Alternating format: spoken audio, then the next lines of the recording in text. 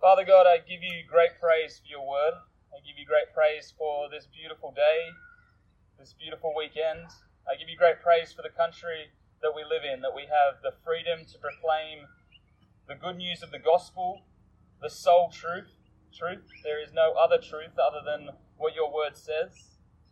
And Lord, we get to proclaim that and take time off from our regular rhythms of life, our work, and to reflect on your word and to enjoy creation and to remember Christ crucified and how his death brought about the greatest good that has ever been brought. Lord, it's in him that we live and breathe and have our being. It is in him that we have salvation and in him alone. It is not through our good works or merit, but through the righteousness of Jesus Christ. Lord, help us to see that this was your plan from the beginning and that the truth is not an optional truth, but rather the only truth, and has many backings, even hundreds of years before Christ walked the earth. Lord, we pray that we would understand and that your Holy Spirit would move us to worship you and glorify you today and every day. It's in Jesus' name. Amen. It's important to think about what we believe, and we should always test our beliefs, and that doesn't change even being a Christian.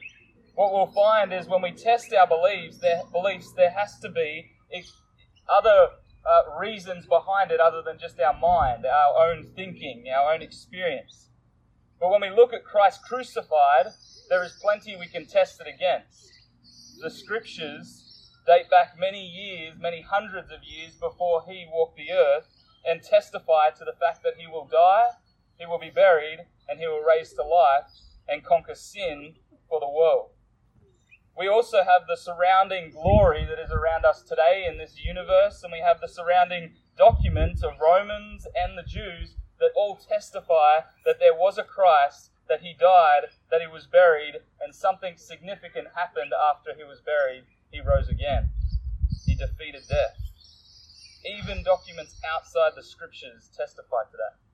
But we don't need them. We have the scriptures, and the scriptures are the sole truth, and they are the ones we trust in most of all. And this is what Paul, the writer of that passage I just read, is claiming. He here is one of the earliest written documents of the New Testament we have in chapter 15 of Corinthians, and he's basing it off a creed. Now we know that the creed, the Apostles' Creed, was written in 300. Well, this is where we probably get it based off. Paul's writings. He's wanting to say to the church, a church that is divided, a church that is allowing false teaching to creep in, a church that's listening to all these other false truths and not wrestling with them in the Old Testament, but listening to them as their absolute truth. And he is saying, let me clarify to you what the good news of the gospel is. Let me remind you, let me preach to you again what it is. And of first importance, of absolute number one importance, Christ died for our sins. And the evidence that he gives for it, according to the scriptures. Not according to anyone else, not according to the Greek philosophers, not according to the Corinth gods of the time. No, only according to the scriptures. That is enough evidence alone that Christ died for our sins. So today we look at Christ died for our sins according to the scriptures, and on Sunday we'll look at, and he rose on the third day according to the scriptures. So who is Christ then? And who says according to the scriptures? What are the scriptures where this statement comes from? Well, we have to turn to two different parts. First, John, because John says something pretty significant. John is a gospel writer. He was an eyewitness of Jesus. He walked with Jesus for the years of his ministry. He witnessed Jesus at the cross, and while Jesus was hanging on the cross, he spoke to John and said intimate words to him. He said, John, this is my mother. You be her son and take care of her, and she'll be your mother. That's a pretty personal interaction to have with a man hanging on a cross. So we've got John, the apostle, who is one of the first witnesses of Christ, and he testifies that Christ is the Son of God, probably in a greater weight than any of the other gospel writers. Now we could dive into the Gospel of John, but for the sake of time, let's not. Let's just think about one phrase that he said in John 12, where he stated words of Isaiah and then said this about Isaiah, because he saw the glory and spoke of him. Now this is significant. What John the Apostle is saying here in John 12 is that Isaiah, the prophet, who lived 700 years before Jesus, saw this Jesus' glory and spoke of him. So according to the scriptures, we have John as an eyewitness of the physical Christ walking the earth in human flesh, and he says we have a greater witness again, Isaiah, the prophet, who lived 700 years before Christ walked the earth and saw Christ's glory and spoke of him. Which brings us to two passages, Isaiah 6, 1-10, and Isaiah 53. Now, don't fear, we're not going to spend the whole time unpacking these, but it gives us a great weight of who this Christ is. If Christ died for our sins, we should want to know who Christ is. So, if you have your phone or the Bible with you, turn to Isaiah 6.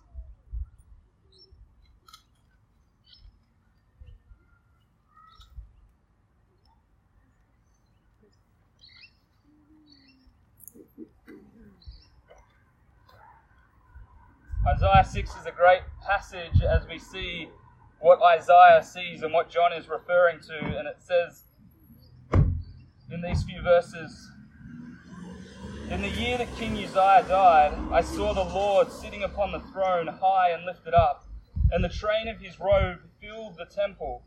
Above him stood seraphim.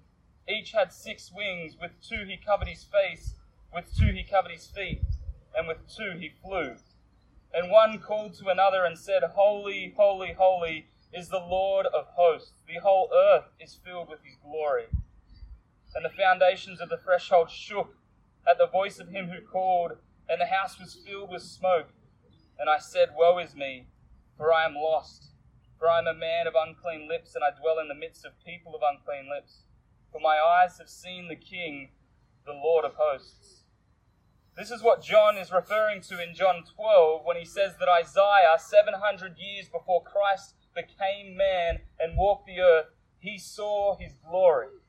Isaiah, when he looked upon the throne in the year that King Uzziah died, he saw Christ seated in heavenly glory, in a place that was like no other glory that has ever been seen. Now this is significant because King Uzziah has reigned for over 50 years. He was the boy king. He reigned from 16. And at first he was a pretty good king for a 16-year-old, but pride gets the better of him and he loses his way in the end. So much so that God takes his life, and in this moment the whole of Israel is in chaos and fearing, well, what's going to happen now that our king has died? They would only know this king. 50 years is a long reign. The people would be experiencing this good king's reign and wondering what is now going to happen. Well, Isaiah, in the moment of prayer, is praying to the Lord and wanting to seek God's counsel on what will happen now that this king has died. And of course, what he sees is a vision of the heavenly king upon his throne, Jesus, before he became man, dwelling in the heavens, sitting on his throne. And it says the train of his robe filled the temple. This is significant because in those days, the longer your train, as the king or queen would walk down the aisle of the congregation, the longer the train was, the more glorious and successful the king had been. This king, the King of Kings, the Lord of Lords, who sits in glory upon the throne, his train fills the temple. It's better than Uzziah. It's better than Hezekiah. It's better than any king that has gone before him. It's even better than King David, the great king after God's own heart. This king's train fills the temple. Not a temple made by human hands, but the temple made of a holy God in a spiritual place that our eyes cannot see. If we need more understanding of the glory that Isaiah is seeing here, it says that there are spiritual creatures, seraphim. The name means fiery ones. They're on fire. They're blazing like fire. If we saw a seraphim, we would tremble. Yet these seraphim themselves aren't the most glorious being that is here in this room. They, in fact, are created to worship the King of Kings, the one who is on the throne. They have 6 wings. They are created and designed to be in the dwelling place of this holiness, of this glorious King. They have 6 wings in order to cover their eyes and their feet. For their eyes can't gaze upon the glory of the King on the throne, and their feet can't touch the ground because it is a holy place, and they are unworthy. With the other 2 wings, they are floating, flying, ready to be commissioned by the King to go about and do any of the work that this King has for them.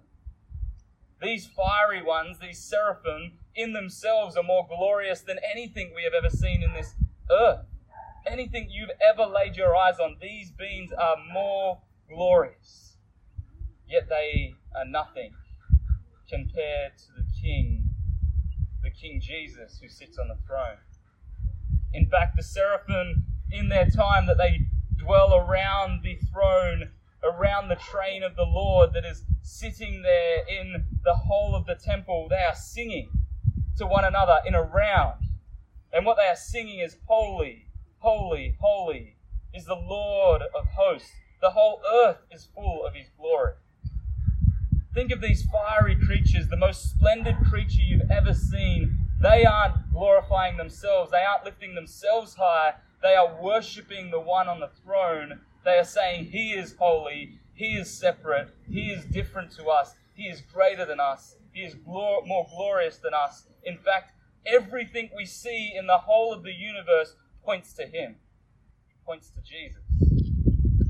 When Paul writes, Christ was crucified in accordance to the Scriptures, and John says Isaiah has seen his glory, this is the Christ that was crucified.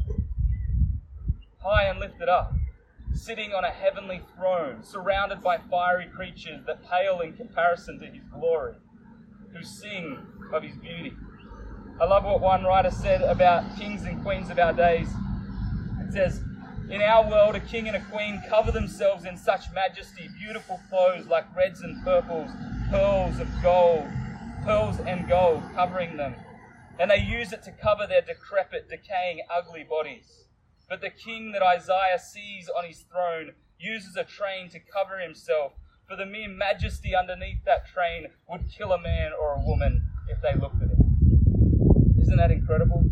The comparison between our earthly kings that cover themselves in majesty to cover up their decrepit, decaying body, but Christ covers himself and veils himself to walk among sinful men and women so that they may gaze upon him in order to trust and believe in him and have salvation through his death and resurrection. What a beautiful image that we see. According to the Scriptures, this Christ lived for all eternity before he became man. Later, Isaiah speaks of him as the suffering servant. Same writer who's seen the glory of Christ sitting on the throne, the train filling the temple, fiery spiritual creatures singing, "Holy, holy, holy, the Lord of hosts, the whole earth is full of his glory." Later writes of him in Isaiah 53, a great famous passage which should be held with reverence.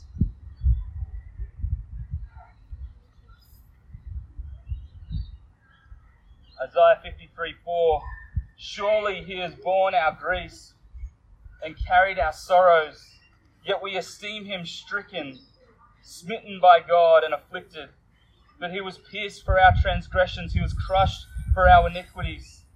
Upon him was the chastisement that brought us peace. And with his wounds we are healed. We are like sheep, have gone astray. We have turned everyone his own way. And the Lord has laid on him the iniquity of us all." This is the same heavenly King that is on the throne that Isaiah now speaks of. That according to the Scriptures, he would die for our sins. Can we just grasp that for a moment? That the earthly king has died, and Isaiah has this encouraging vision of the King of Kings, the Lord of Lords, who sits on the throne in all his glory, that even fiery spiritual beings are nothing compared to his glory. And now later, 50 chapters later or so, we see Isaiah say, "And he will suffer in human flesh on our behalf." He will bear our griefs and carry our sorrows. He'll be pierced for our transgressions. He'll be crushed for our iniquities. In order for us to have peace, he himself will be wounded, and the Lord will lay on him our iniquities. The Holy One, not just one holy, but 3 times holy, holy, holy, holy, is Lord Jesus Christ, whose glory fills this whole earth. He is the one on Good Friday we celebrate going to the cross. He is the one who is crucified on our behalf. When it says that Christ died for our sins, we must not think of just an ordinary man like ourselves. We must think of the splendor of the King. That when the false trial was going on and they clothed him in purple to mock him and put a crown of thorns upon his head, he was worthy of that purple. He's far worthier of a gold crown than a crown of thorns. He was worthy of worship. When they mocked him and bowed down and worshipped him and called him and said, "Get yourself off the cross," he was worthy of all the worship. He was worthy of them to fall to their knees. And if he was so willing, he could have unveiled his glory as he did on the Mount Transfiguration and made the men that nailed him to the cross tremble. When we think about Good Friday, when we recall what took place on Good Friday, how a death can be good, we're recalling how the King of Kings, the Lord of Lords, the one who is eternal, who has lived forever and ever, took on human flesh, upheld the perfect law of God, and did not fail with one thought that was wayward, who loved the Lord, his God, with all his heart, mind, soul, and strength, and who went to the cross and died for sinful flesh. He died in the place of men and women who have turned from the holy God. And he died as a sinner, although he himself was without sin. And he died as we should all die, away from the holy God. And he did it so that we could be reconciled to himself, the holy, holy, holy Lord God Almighty.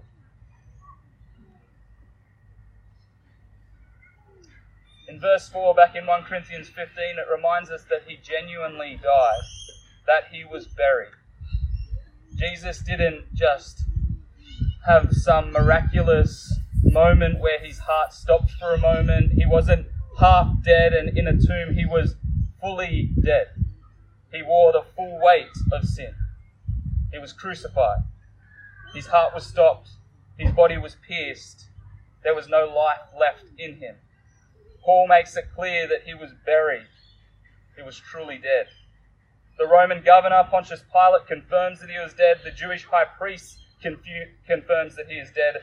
Jesus, when he died on the cross, fully died. And in 3 days, we celebrate on Sunday that he fully rose to life in a resurrected body. A body that still bears the scars of our sin.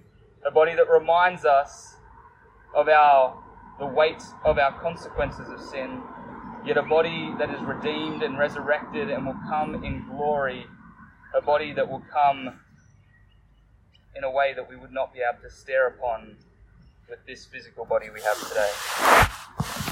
We wait for the new resurrection, and we'll talk about this on Sunday. We wait for the hope of the resurrection when our eyes will be given the ability to gaze upon the glory of the King who sits on the throne. This body, this sinful flesh, is not capable of seeing God in that sort of glory. We would die if we saw him. Yet we wait in the hope of Christ's resurrected body, that we too will obtain a resurrected body in order to see him, the holy, holy, holy Lord, upon his throne and dwell with him face to face forever and ever. That is why Good Friday is good, because the King of Glory stepped out of heaven and off his throne and into human flesh and suffered and died in the place of sinners, although he himself was holy. Let me pray. Father God, I pray that we would not think of this story as a mere narrative or a old wives' tale, but we would tremble at the thought that the God of the universe, the one in whom all things were created by and for, he was the one who was crucified. The Lord is his name, Jesus Christ our Saviour, the one who Isaiah saw on the throne, the glory which surrounds him. Would we feel the weight of what he endured on our behalf? That when he said, my God, why have you forsaken me?" he experienced something he had never experienced before, separation from you, Father. A separation that we all deserve and should have. Yet your grace, Lord, is given us salvation in Christ and Christ alone. I thank you, Lord, that we can celebrate today in the beauty of your creation, in the outdoors that surrounds us with joy and is filled with your glory.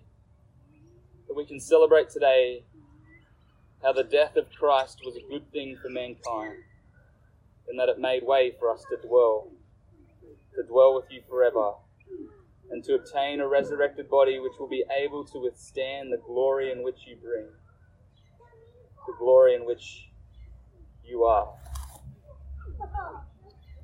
Pray this in Jesus' name. Amen.